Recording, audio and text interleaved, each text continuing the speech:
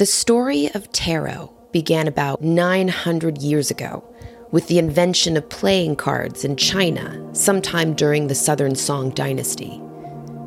These playing cards had 38 cards in a deck with 4 suits, each suit representing different configurations of money. After the Mongols conquered the Southern Song dynasty in 1235, we begin to see widespread evidence of these money-suited cards. With the Mongols now in total control of Central Asia and parts of Europe, they needed to generate the flow of goods and trade throughout their giant multicultural empire. So the Mongols restored an ancient, 1,000-year-old caravan track called Silk Road that stretched 4,000 miles from China to the Mediterranean Sea. As merchants traveled west, playing cards traveled with them. By 1250, playing cards had spread all over the Arabic world and had developed into what we use today. Each deck had a total of 52 cards divided into 4 suits that began with an ace and had a group of 3 non-figurative court cards called the king, first governor, and second governor. Each deck had a suit of polo sticks, which would later become batons, a suit of cups, a suit of scimitars or curved swords, and a suit of coins. Sound familiar? By the time playing cards arrived in Italian seaports in 1370, Italy was on the verge of an artistic and economic transformation known as the Italian Renaissance. This atmosphere was brimming with beauty and genius, giving us legendary artists such as Leonardo da Vinci and Michelangelo, as well as famous creations such as the David and the Sistine Chapel. Italy's urban population increased, creating more opportunities for socializing and fun. Fueled by the invention of the paper mill and block printing, playing cards rapidly spread throughout Italy. We see them everywhere, referenced in written documents, family bookkeeping, and in government papers that state new laws against gambling. Playing cards have become so popular, we have records of sermons adding card playing to the long list of sinful acts. The most beautiful cards were reserved for the upper class, who would commission artists to design and hand paint one-of-a-kind decks. Trick-taking card games, where one of the 4 suits is designated as a trump or dominant suit, were extremely popular throughout Europe in the late 14th century. In Italy, around 1420, in an effort to create an even more complicated trick-taking game, Duke Filippo Maria Visconti of Milan asked his secretary, the humanist scholar and astrologer Maurizio da Tortona, to create an allegorical card game and deck based on virtues and temptations. An allegory is a story, poem, or picture that can reveal a hidden meaning. Each deck had 4 suits with 4 extra trump cards depicting classical gods. This is the first time we see a 5th suit added to traditional playing cards, and where we see the story of tarot emerge. Tarot began as a card game, first known as Trionfi, then later named Tarocchi or Tarot, and it didn't take long for this new card game to spread among Italy's upper class. Tarot decks combined a beautifully designed playing deck with an extra suit of 22 cards known as Trionfi or Triumph or Trump. Each suit started with an ace, and each deck had a suit of batons, cups, swords, and coins that included a king, queen, knight, and page. The tarot deck Solabusca, created in the late 15th century in Ferrara, Italy, is the oldest complete tarot deck we have today, giving us proof that the overall structure created then is the same as we have now.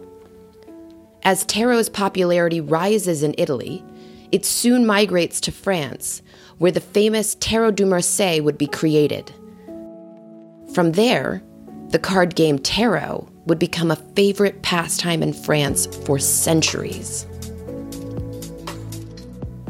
Fast forward 350 years, France has overtaken Italy as the capital of card production. By the 18th century, playing cards had taken their new French and English form of clubs, hearts, spades, and diamonds, leaving Spanish and Italian influences behind, though tarot decks retained their original design.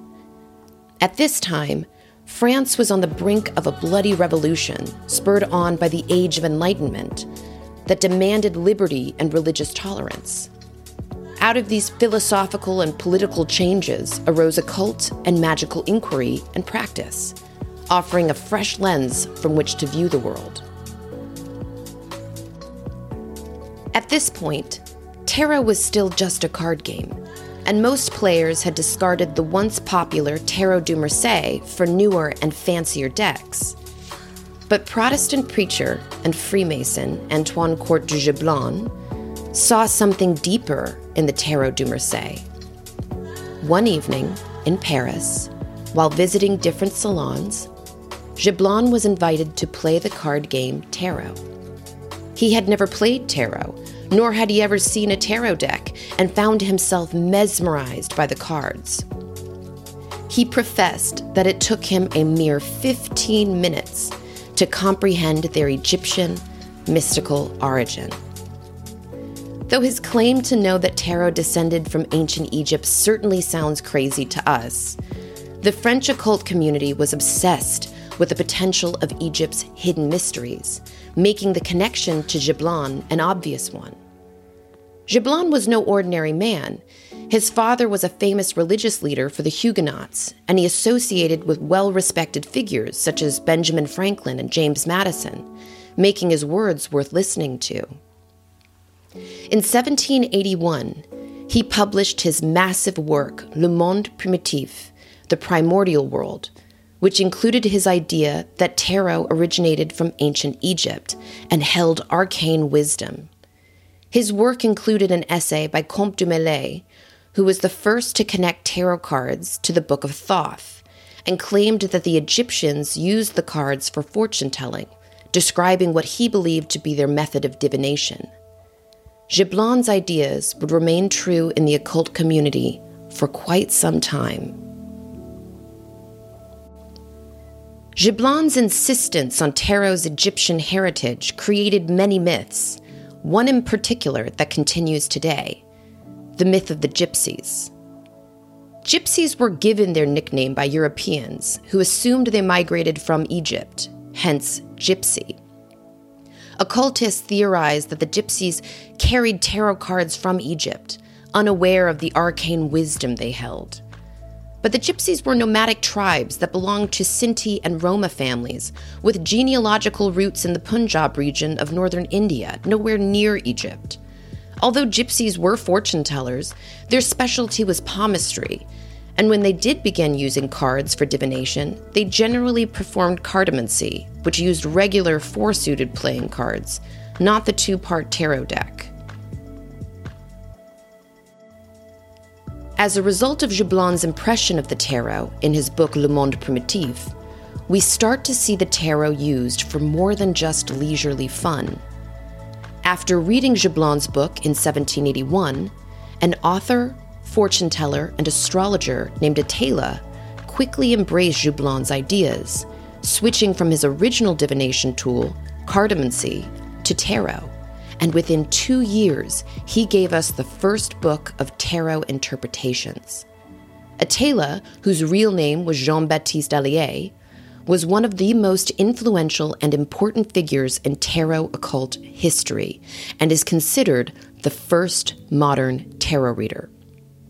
As tarot historian Cheryl E. Smith states, Atala was the first to use reversals, to lay cards out in spreads, to read the cards as a continuous narrative, and the first to publish divinatory meanings.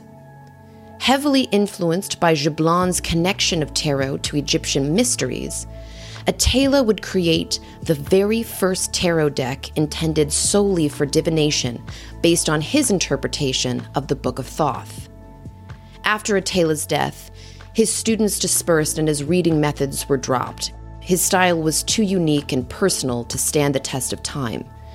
But his work and legacy provided legitimacy and public popularity for tarot readers, lifting us from back-alley tricksters to educated diviners and mystics. The idea that tarot was first created in ancient Egypt and then carried to Europe held true until 1799, the year the Rosetta Stone was discovered. Finally, ancient Egyptian hieroglyphs were decoded, but there was no mention of tarot anywhere. This didn't discourage occult philosophers, as more decks would be created to acknowledge the tarot's perceived Egyptian origin. Even the famous deck Rider-Waite-Smith contains touches of Egyptian culture in its illustrations. From here and into the 19th century, we see a boom in divination tools. The Industrial Age made it even easier to produce cards, and the occult revival had made its way to England. The shift from religious dominance to scientific exploration also helped spiritual seekers, as violent persecution hit an all-time low. As the world became more secular and multicultural, occultism became more attractive and commonplace. Horoscopes were published in local newspapers, while multiple occult lodges popped up to recruit followers. Though the Kipper and Petit Lenormand decks were dominant in popularity, the occult tarot was quickly catching on. A new esoteric philosopher would soon put tarot on a mystical pedestal.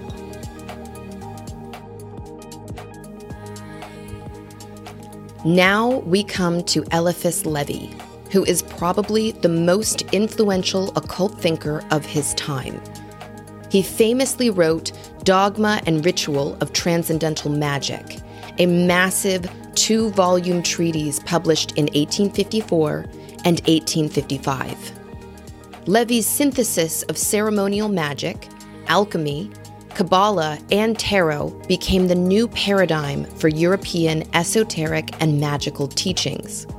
Using the Tarot du Marseille as his pictorial guide, Eliphas Levi established a coherent correspondence system using several ancient practices. He associated each tarot trump with a letter of the Hebrew alphabet and placed all 78 cards on the Tree of Life, linking the tarot with Kabbalism. It was also from this point that we see the label trumps change to major arcana. Eliphas Levi's writings differentiated tarot and cartomancy, officially elevating the tarot to a mystical level. Tarot had become precious knowledge that could be learned through esoteric study. Eliphas Levi's work would greatly influence later acclaimed occultist Arthur Edward Waite. Arthur Edward Waite was a member of the Golden Dawn, founder of the Fellowship of the Rosy Cross, and commissioner and contributor to the Rider-Waite-Smith tarot deck, the most widely used deck in the world today. Arthur was born on October 2nd, 1857, in Brooklyn, New York, but in 1858, he would move to England with his mother and sister after his father's unexpected death. His family had enough wealth to educate him at a private school in North London, where he would grow an affinity for poetry and art. Arthur was only 17 when his sister died, a tragedy that would ultimately lead him into psychic and occult research. He would go on to write texts on subjects including divination, esotericism, Freemasonry, ceremonial magic, Kabbalism, and alchemy. He also translated and reissued several mystical works, and at age 29, he wrote The Mysteries of Magic, a digest of the writings of Eliphas, unleashing Eliphas Levi's teachings of tarot onto a quickly spreading British occult revival. The card game tarot never took hold in England, allowing it to exist as an elevated and magical system. The major arcana of tarot became central to the teachings of the well-known occult group, the Hermetic Order of the Golden Dawn. Founded by William Westcott and MacGregor Mathers, the teachings of the Golden Dawn blended esoteric philosophy and ceremonial rites, using tarot as an esoteric source of knowledge. Under the direction of Mathers, we see the Pope transform into the Hierophant, the Batelier into the Magician, the Papus into the High Priestess, and the infamous switch between strength and justice, moving strength from card 11 to card 8, and justice from card 8 to card 11. Though Arthur would become a member of the Golden Dawn, he was at odds with their infighting and power struggles. But it was here that he would make one acquaintance that would help him change the tarot world forever. Enter Pamela, nicknamed Pixie, Coleman Smith, a Bohemian and Pratt Institute student who was brought into the Golden Dawn by her friend and famous Irish poet W.B. Yeats. She was working as a costume designer while pursuing a writing career, managing her own publishing business, working as a freelance illustrator, and delighting audiences with her performances of Jamaican folklore and storytelling. She channeled her psychic ability through her paintings, allowing music to trigger and direct her visually. Arthur commissioned Pamela for just this reason, and after paying her a flat fee for the original drawings, Pamela worked from April to October of 1909 to create the Rider-Waite-Smith deck. This tarot deck would become the most prolific deck since its publication. Though Arthur had specific instructions for the major arcana, he allowed Pamela to have free reign over the artistic translation of the pip cards, or minor arcana. Inspired by the deck Solabusca, Pamela revolutionized the tarot. Rather than simply elaborating on the geometric shapes that normally represented the pips, she instead painted figurative images that depict different scenes of life. Her design gave the everyday person the ability to understand and translate the cards without great study. This style became the golden standard of tarot deck creators in the English-speaking world. We also see the same dynamic between Aleister Crowley and Lady Freda Harris 40 years later, when they teamed up from 1938 to 1944 to produce the Thoth Tarot deck that closely rivals the Rider-Waite-Smith in popularity. In the 1960s, in response to psychologist Carl Jung's theories of the collective conscious, synchronicity, and dream interpretations, tarot's symbolism began to evolve into a more psychological and self-explorative practice. This time of occulture brought us authors such as Mary K. Greer, Rachel Pollack, and Eden Gray, and inspired new tarot researchers and artists such as Karen Vogel and Vicky Noble, who created the circular anthropological deck Mother Peace. Modern tarot readers and researchers continue to build upon the foundation of symbolism and internal alchemy in an attempt to legitimize tarot's place in modern psychology and society as a whole. But what if I told you tarot is a multifaceted symbolic system capable of traversing your soul and offering revelations about your current circumstances and future? Today, many tarot readers turn their noses up at the idea that tarot can be used to depict everyday behavior or predict the future. Some even claim its language should be restricted to self-discoveries and internal transformation. Though I am so grateful to live in a time where it's become commonplace to work on yourself from any and all angles, I also want to reassure beginning diviners that the cards aren't limited in any way. It is the reader's intention and intuition that ultimately translates the cards. Before cartomancy or tarot, ancient mystics would analyze and predict events using runes, bird patterns, the bones of an animal carcass, the movement of heavenly bodies, also known as astrology, or the rings of an exposed tree, to name a few.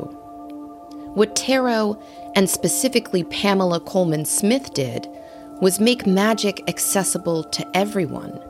No longer does one need to be born into a family dedicated to spiritual teachings and practices to participate and potentially excel at the art of mediumship.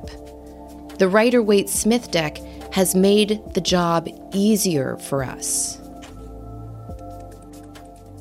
So what's the point of knowing the history of tarot? For a lot of us drawn to tarot, we find it hard to reconcile our desire for total faith in its magic with the fact that it was man-made. What we have to realize is that the cards were never magical. You are the magical property that makes tarot work. Tarot was never intended to be anything more than a card game.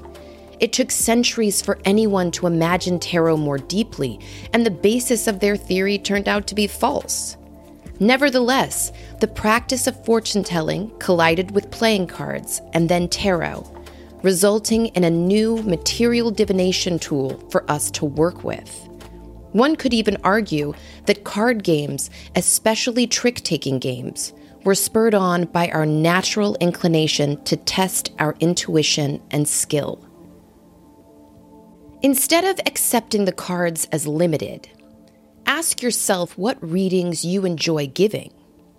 If you love psychology and diving into the caverns of the subconscious, you should offer readings that alchemize the mind. If you're in touch with human emotions, relationships, and needs, lean into tarot's language for love and family. If you're practical and enjoy reading behavior or giving advice, you want to lean into the material side of tarot, which includes prediction.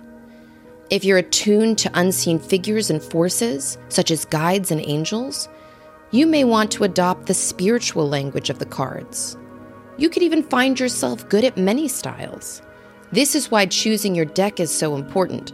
Though a neutral deck is best for beginners, you'll soon want to look for a deck whose colors and images play well with your intuition and reflect the story you want to tell. If you want to get good at tarot, you'll have to face your fears of reading for other people. Tarot is a service, so practice on others. Don't be afraid to be wrong. It's a language you're learning, not a sleep you're waking up from. Engage your like-minded friends, but a quick warning. Stay away from anyone who's going through a very hard time. You may question your abilities if they fight back on any negative news. Later in the series, I'll have some exercises you can try out with others. Remember this: the divination tool is the variable. Human beings' search for meaning is the constant. That will never change. We long for a connection to something greater, and since much of the modern world has been cut off from the first and greatest magic on earth, nature, we find ourselves groping in the dark, hoping something will fulfill us. Tarot is one of the countless ways to create that connection for ourselves and others. By engaging with our intuition and helping fellow spiritual travelers, we grow a bond with the ethereal quality of life that helps to soothe our restless hearts and anxious minds. Join me for the next episode, where we begin to understand how tarot works.